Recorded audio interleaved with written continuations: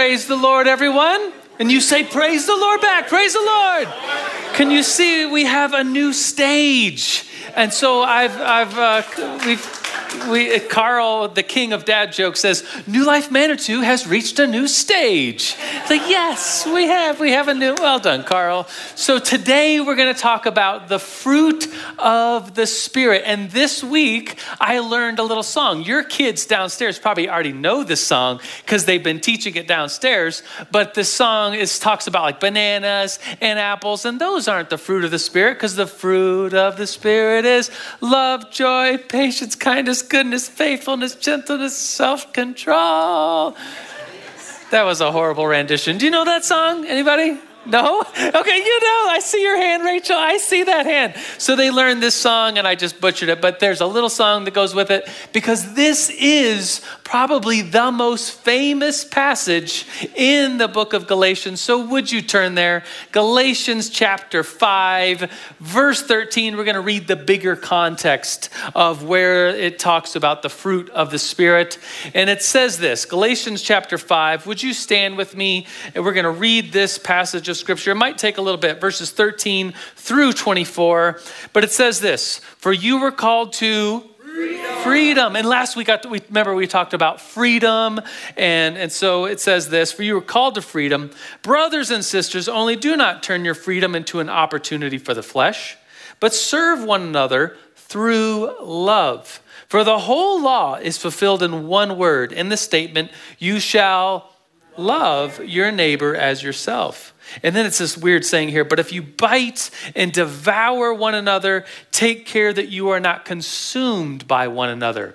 Interesting, maybe the psychology here is like, if you tease people and if you tear people down, be aware that you could be destroying the whole church. Verse 16. But I say, walk by the Spirit. This is going to be point number 1 in just a minute. But I say, walk by the Spirit, and you will not carry out the desire of the flesh. For the desire of the flesh is against the Spirit, and the Spirit against the flesh. And these are in opposition to one another, in order to keep you from doing whatever you want. But if you are led by the Spirit, you are not under the law. Now the deeds of the flesh are evident, which are, he's going to list the deeds of the flesh. There's 15 of them here. Sexual immorality, impurity, indecent behavior, idolatry, witchcraft, hostility, strife, jealousy, outbursts of anger, selfish ambition, dissensions, factions, envy, drunkenness, carousing, and things like these, of which I forewarned you, just as I forewarned you, that those who practice such things will not inherit the kingdom of God. But the fruit of the Spirit, everybody say, fruit of the Spirit. Fruit of the Spirit is love, joy, peace, patience, kindness, goodness, faithfulness, gentleness, and self-control. Good job, guys. Against such things there is no law, and those who belong to Christ Jesus crucified the flesh with its passions and desires. This is the word of the Lord. Thanks be to God. Christ is in our midst. Let's pray. God, we pray that you will grow these fruits, this fruit of the Spirit inside of us, Lord. That's our prayer. Would you cultivate it? Make it grow, Lord. We pray in your name, Father, Son, and Holy Spirit, and all God's people at New Life Manitou shouted. Amen. Amen. You may be seated. Today is the climax of our series through the book of Galatians. Next week will be the finale, but here we are looking at probably the most famous passage here in the book of Galatians. And today I have a sermon for you. Brace yourself, because today's sermon is going to be 2 points. I know some of you are thrown off by this. Where's Joanna? Joanna, we need to get a picture of this, because I always preach a 3-point sermon. And you're like, oh, Joe always preaches. Well, not always. 2 points. You got a picture of this? Take it. We have a camera. Where's there? We had Dan, 2 points. So that way you could post it and tease me later that there was this one time that Joe preached a 2-point sermon. So the points are going to be to walk by the Spirit, and then we'll talk about the fruit of the Spirit. So point number 1 is this, straight out of Scripture, straight out of verse 16, walk by the Spirit, and you will not carry out the desire of the flesh. Walk by the Spirit and you will not carry out the desire of the flesh. This is verse 16. We just read it. Paul says, I'll say it again. It's that good. It's that important for us. But I say, walk by the Spirit and you will not carry out the desire of the flesh. How do you not carry out the desire of the flesh? What's the secret to unlocking it? It's actually pretty simple. It's right here. Walk by the Spirit and you will not carry out the desire of the flesh. And then Paul goes ahead and lists them, which is like a whole nother piece to this puzzle in the book of Galatians, where it's getting into the specifics. It's one thing to talk about generalities, the desires of the flesh, and we could think about that for what that is. But when the specifics are listed, it's like, oh yeah, I forgot about that one. Oh yeah, I struggle about this one too. Or oh yeah, there's that one, and people are engaged in that. And oh yeah, that addiction, that is real. That has a huge power in people's lives. And Paul lists them, and he says that they are evident. There's 15 of them. He says they are, verse 19, sexual immorality, impurity, indecent behavior, Verse 20, idolatry, witchcraft, hostility, strife, jealousy, outbursts of anger, selfish ambition, dissension, factions, envy, drunkenness, carousing, and things like these, of which I have forewarned you, just as I have forewarned that those who practice such things will not inherit the kingdom of God. So he says these are the sins that are common to human beings. These are the desires of the flesh. And when we engage in them, we are not engaging in the kingdom of God. And we, as taking a biblical definition of the kingdom of God, would say that the kingdom of God is present. It is here already. It is now, and it is yet to come. A famous saying, already, the kingdom of God is already, but not yet.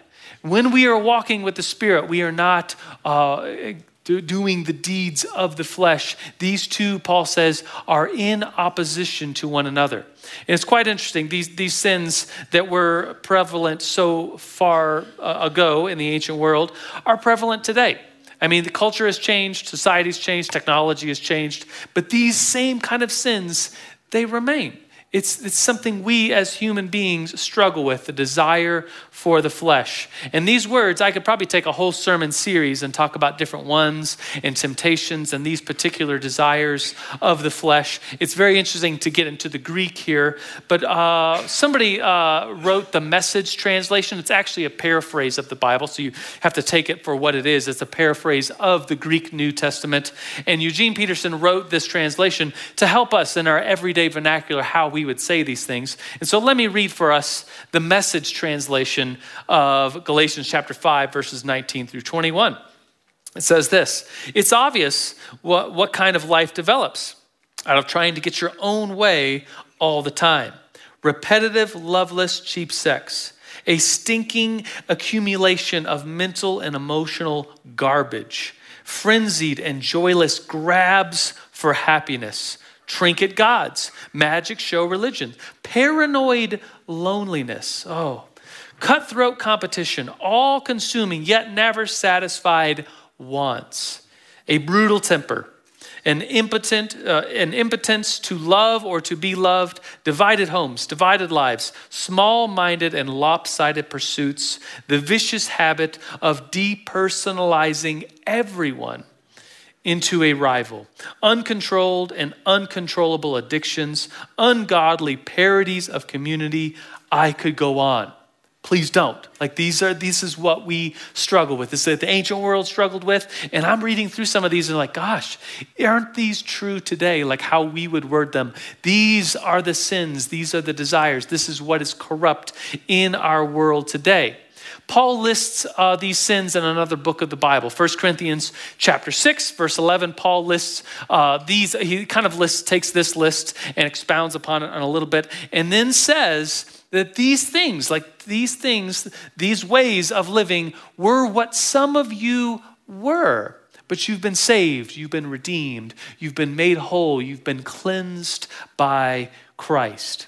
And how do we do this? Some of these things I just read, some of you are like, I don't struggle with that one. But others of them in these lists, some of you are like, yeah, that's really hard for me. That's a struggle to this day. How do we walk away from sin and walk into the light of the gospel? Well, it's very clear. We walk by the Spirit. Instead of focusing our attention on the sin, we focus our attention on the Spirit. It's like a red button analogy. I used to work with the college ministry at New Life Church for years and years and years. It was called The Mill. Anybody remember that? I see that in. I say, oh, wow. Okay, lots of people remember The Mill. Some of you went. And so it was this incredible ministry led by a guy who's a good friend of mine, Pastor Aaron Stern. He's now in Fort Collins, has planted a great, growing, wonderful church there. And he's a master communicator. He is so good at sermon illustrations. It's really inspiring. And so him and he would give the sermon illustration. He'd have this crazy idea. Here's what I want to do. And I was usually the one, I was like an intern at first, and then I was an associate pastor. And I was usually put in charge with like usually 24 hours notice of like some idea he wanted to do. And it was just like I had to make this prop. It was so fun to be a part of like big analogies explaining the mysteries of God. And so one of his analogies was this big red button. So we created this huge like white big panel, and in there was like this bright shining red button. And his whole analogy was we concentrate so much of our time and our energy on don't press the red button. And we're looking at it, we're touching it, and I had wired it so it had a light in it. And so I was in the tech booth and like lighting it up, and he would turn away and it would light up and everybody would laugh, and he would like come back to it, and he was like, I'm not gonna touch the button, I'm just gonna touch the panel the button's on. And he would walk, I know I shouldn't have done that. And he would say, oh, I'm not gonna push the button, I'm just gonna touch the button. So he would touch the button. And it was like, man, isn't that how we live our lives sometimes? Falling into this temptation of just focusing all of our attention on the thing we shouldn't be doing instead of walking with Christ. Is anybody else in that same boat? Like, man, it was like focusing our attention. Here is a little sermon illustration. So this is a shiny red button to my 4-year-old little boy named Theo. So this he thinks is a toy. Is this a toy? No, this is a tape measure. And it's actually quite dangerous because it goes out and he loves to like it's 30 foot. He loves to pull out all 30 feet of it when no one's looking. And then he winds it back, which is kind of dangerous, right? For a 4-year-old, but it's basically sheet metal flying through the air next to your face.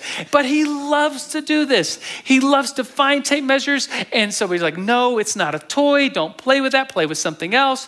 And so last night, I wasn't even going to mention this, but I go in the garage and and by the way, we don't do that much media at our house, like shows, but we do have, if they're good, they could watch some shows at night just for a little while. And so it was showtime. He could be watching some cartoons with his brothers. Instead, he's literally like, as I'm like preparing this message, he's in the garage, up on the shelf is this, and guess what he's doing? He's just looking at it. I'm like, what are you doing? What are you doing? He said, nothing. I say, okay. And so I go out and I kind of pretend to go, and I shut the door and I like peeking through the crack of the door. And sure enough, he just goes over and he touches it, and he doesn't take it off the shelf, but he just pulls it out a little and puts it back. And I'm just like, man, I mean, we can make fun of Theo all day, but isn't that like us? Like, isn't there something in us that we focus on it and we're consumed by it? And it's like, oh, we're just going to touch the thing that it's around. We're just going to look at it. We're just going to, we're not going to touch, we're just going to, oh gosh. Put that aside and just walk with the Spirit. In this case, Theo, just walk away, man. You're torturing yourself. You know you can't play with a tape measure. Why would you torture yourself? Just walk away. Think about something else. Isn't that like all of us? Put that stuff away and walk with the Spirit. Point number 2 is this, which, by the way, is our concluding point. It's a shorter sermon today. We're not doing a 3-point sermon. I know some of you just walked in. You're like, what in the world is going on today? Well, today we're going to do baptisms. And so I wanted to have a shorter sermon. It's our tradition to go outside to do baptisms, rain or shine. But today it's a really nice day. So we're going to do some baptisms outside. And if you're in here and you're like, man, I came here because I wanted to get baptized, and maybe you knew about it already, or maybe, there is in the New Testament spontaneous baptisms. Read read the story of the Ethiopian and the disciple, and he just explains to him the gospel. And that very day, in that conversation, they see some water. It's like, what's stopping me from getting baptized? I have Jesus in my heart. I want to follow him. You can come talk to me right after the service, and we could talk about baptism for you today. Otherwise, we'll do baptism. We do them a couple times a year. So anyways, that's why the shorter sermon today. I should have explained that earlier. But anyways, point number 2 is this: cultivate and tend the fruit of the Spirit. Cultivate and tend the fruit of the Spirit. Side note here, fun fact, is it fruit or is it fruits of the Spirit? It's actually singular. It's cultivate. It's the fruit of the Spirit is love, joy, peace, patience, kindness, goodness, gentleness, faithfulness, and self-control. And so it's maybe I'm making too much of this point here, but we could think about it like this. Here's a fruit basket with some fruits in it.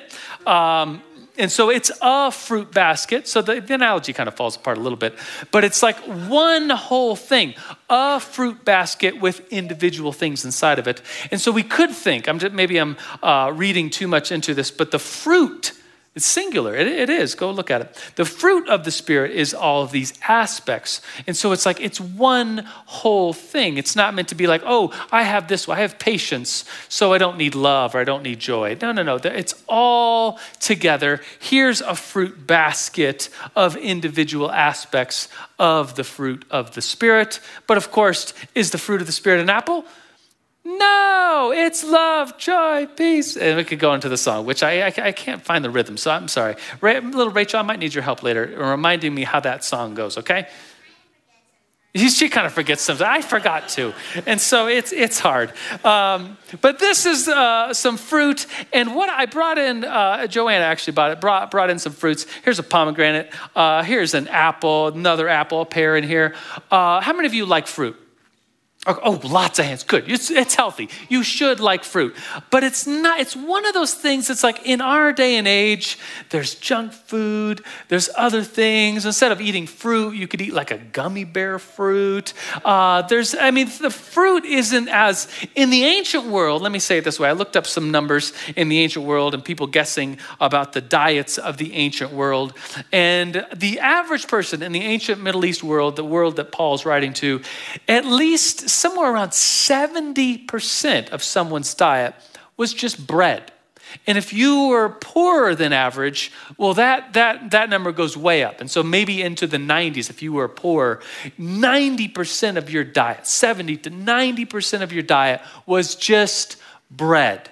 And so can you imagine how wonderful it would be to get a pear if 90% of your diet was bread? You get sick of bread, but it's sustenance. I mean, it gives a whole new meaning to this, the talk about in the Our Father prayer. He says, give us today our daily bread. It's like, well, that's our sustenance. And that they took that very literally what bread was. It was the daily sustenance.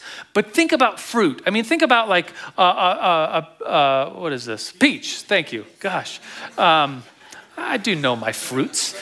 So peaches are coming out like right now. In fact, our peaches, can you still get the Palisade peaches, or have we just missed it? It's like a very narrow window where you get the Colorado peaches. But we can get peaches. I mean, if you really want a peach, you could get a peach in the middle of February, right?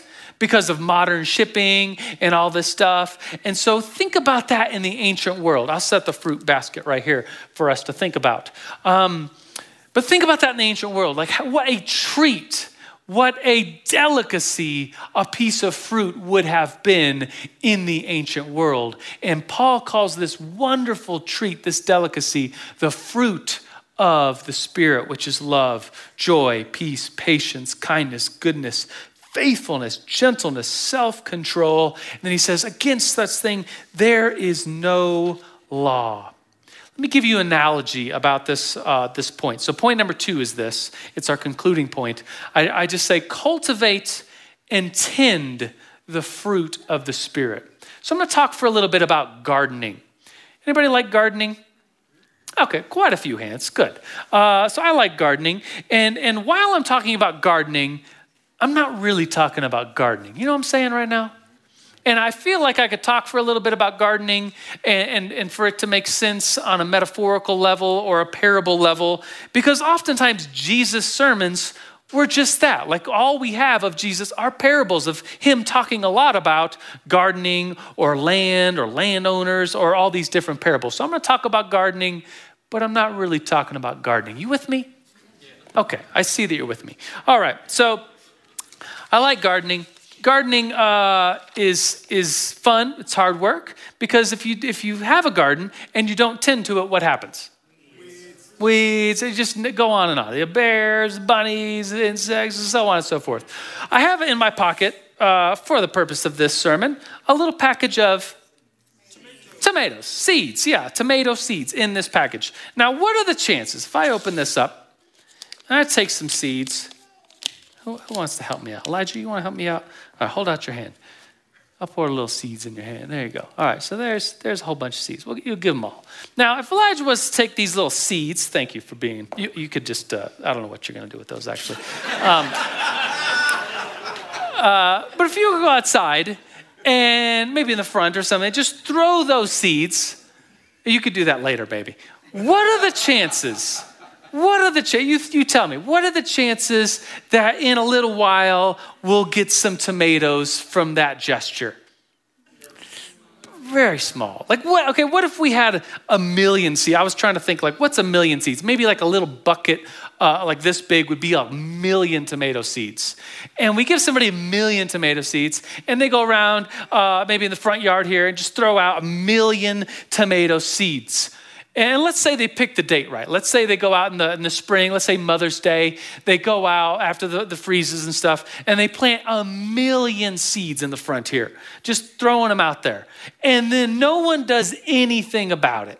No one looks after it. No one tends to it. We just kind of forget. What are the chances, so they were thrown out on Mother's Day, what are the chances that come September, you're going to have a basket and bushels of tomatoes?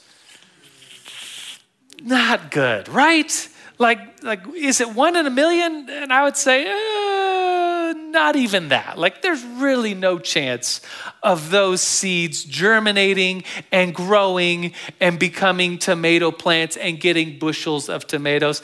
I mean, I would be really surprised, right?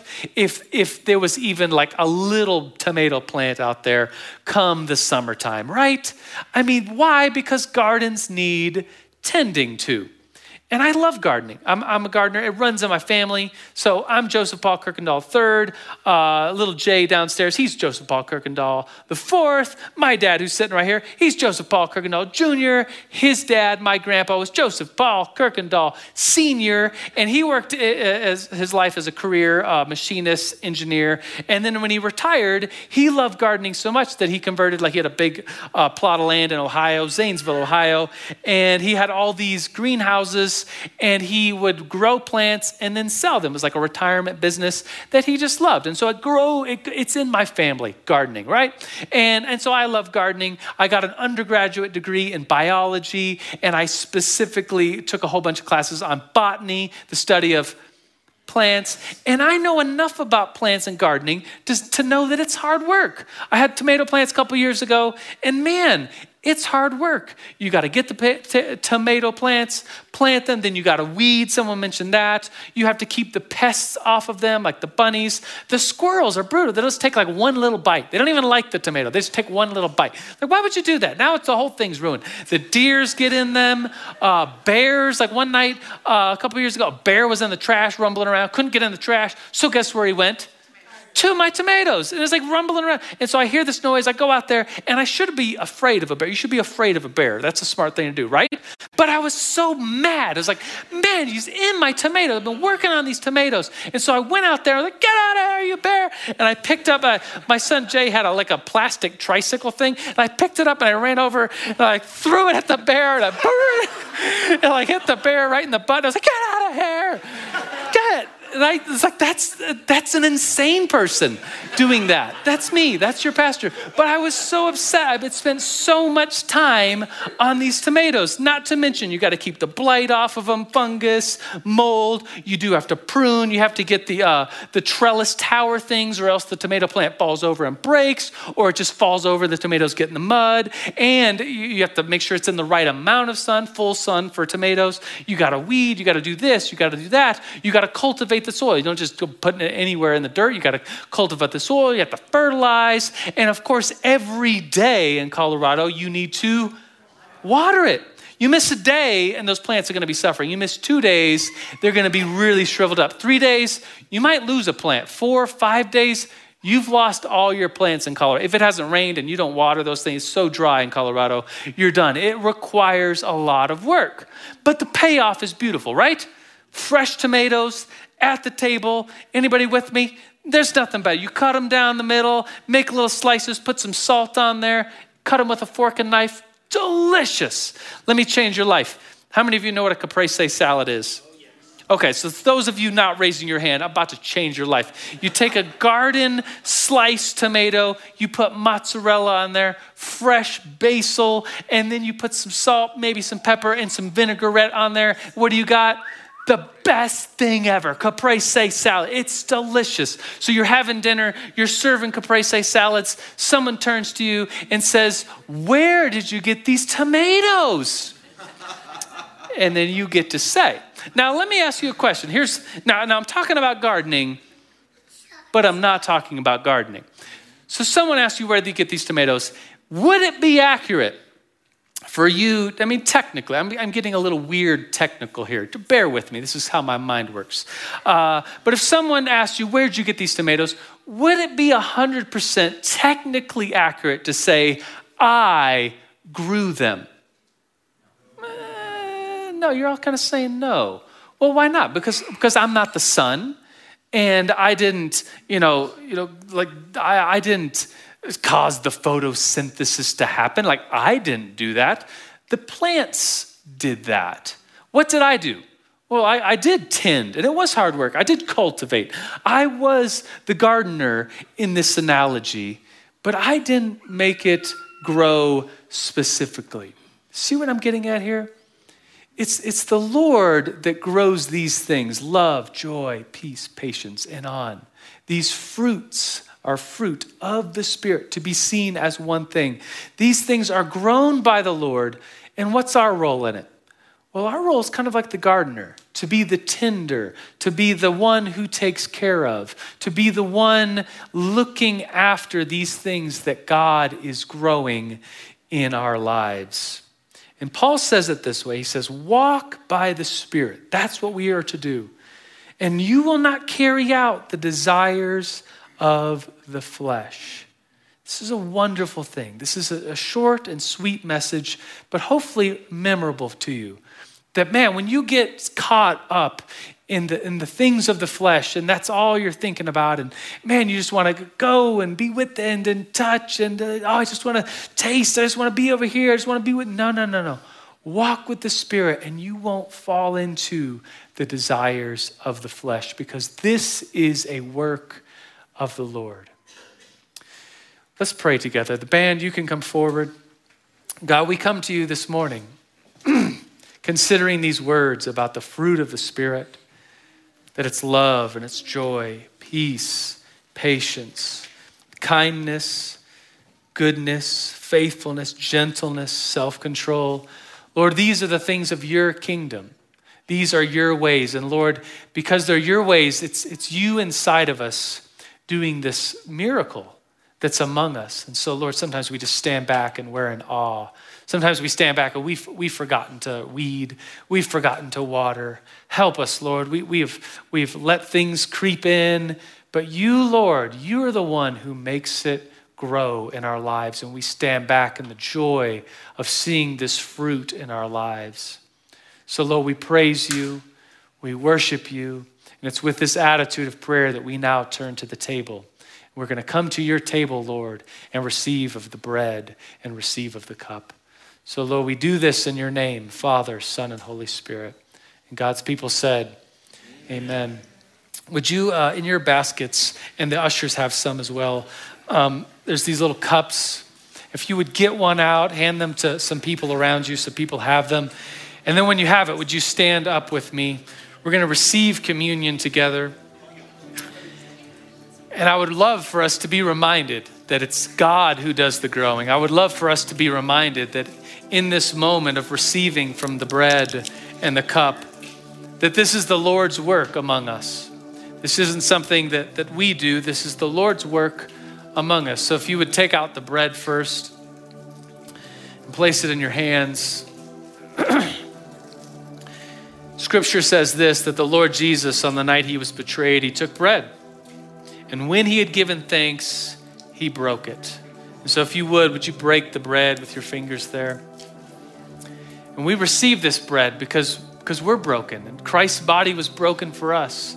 And maybe some of us in here, we don't feel like we deserve this gift of God. But that's the gospel. That's the point, that we come before this open table with the Lord, believing upon him, receiving this bread. So would you receive this bread with me? Lord, we thank you for this bread. Thank you for the bread of life given to us. Now we take the cup. And Jesus continues that same night. He said, in the same way after supper, he took the cup, saying, "This cup is a new covenant in my blood. Do this whenever you drink it in remembrance of me. For whenever you eat this bread and drink this cup, you proclaim the Lord's death until he comes." And so, God, we proclaim your death, that your death gives us life. You, Lord, you are resurrecting in us your hope, your glory, your joy, your fruit of the Spirit. So, Lord, we lift this cup high. We thank you for it. In the name of the Father, the Son, and the Holy Spirit. Let's receive it together. Lord, we've received your gifts now, the bread, the cup. Lord, do in us your will and your ways. Lord, grow in us the fruit of the Spirit. We pray in your name, Father, Son, and Holy Spirit.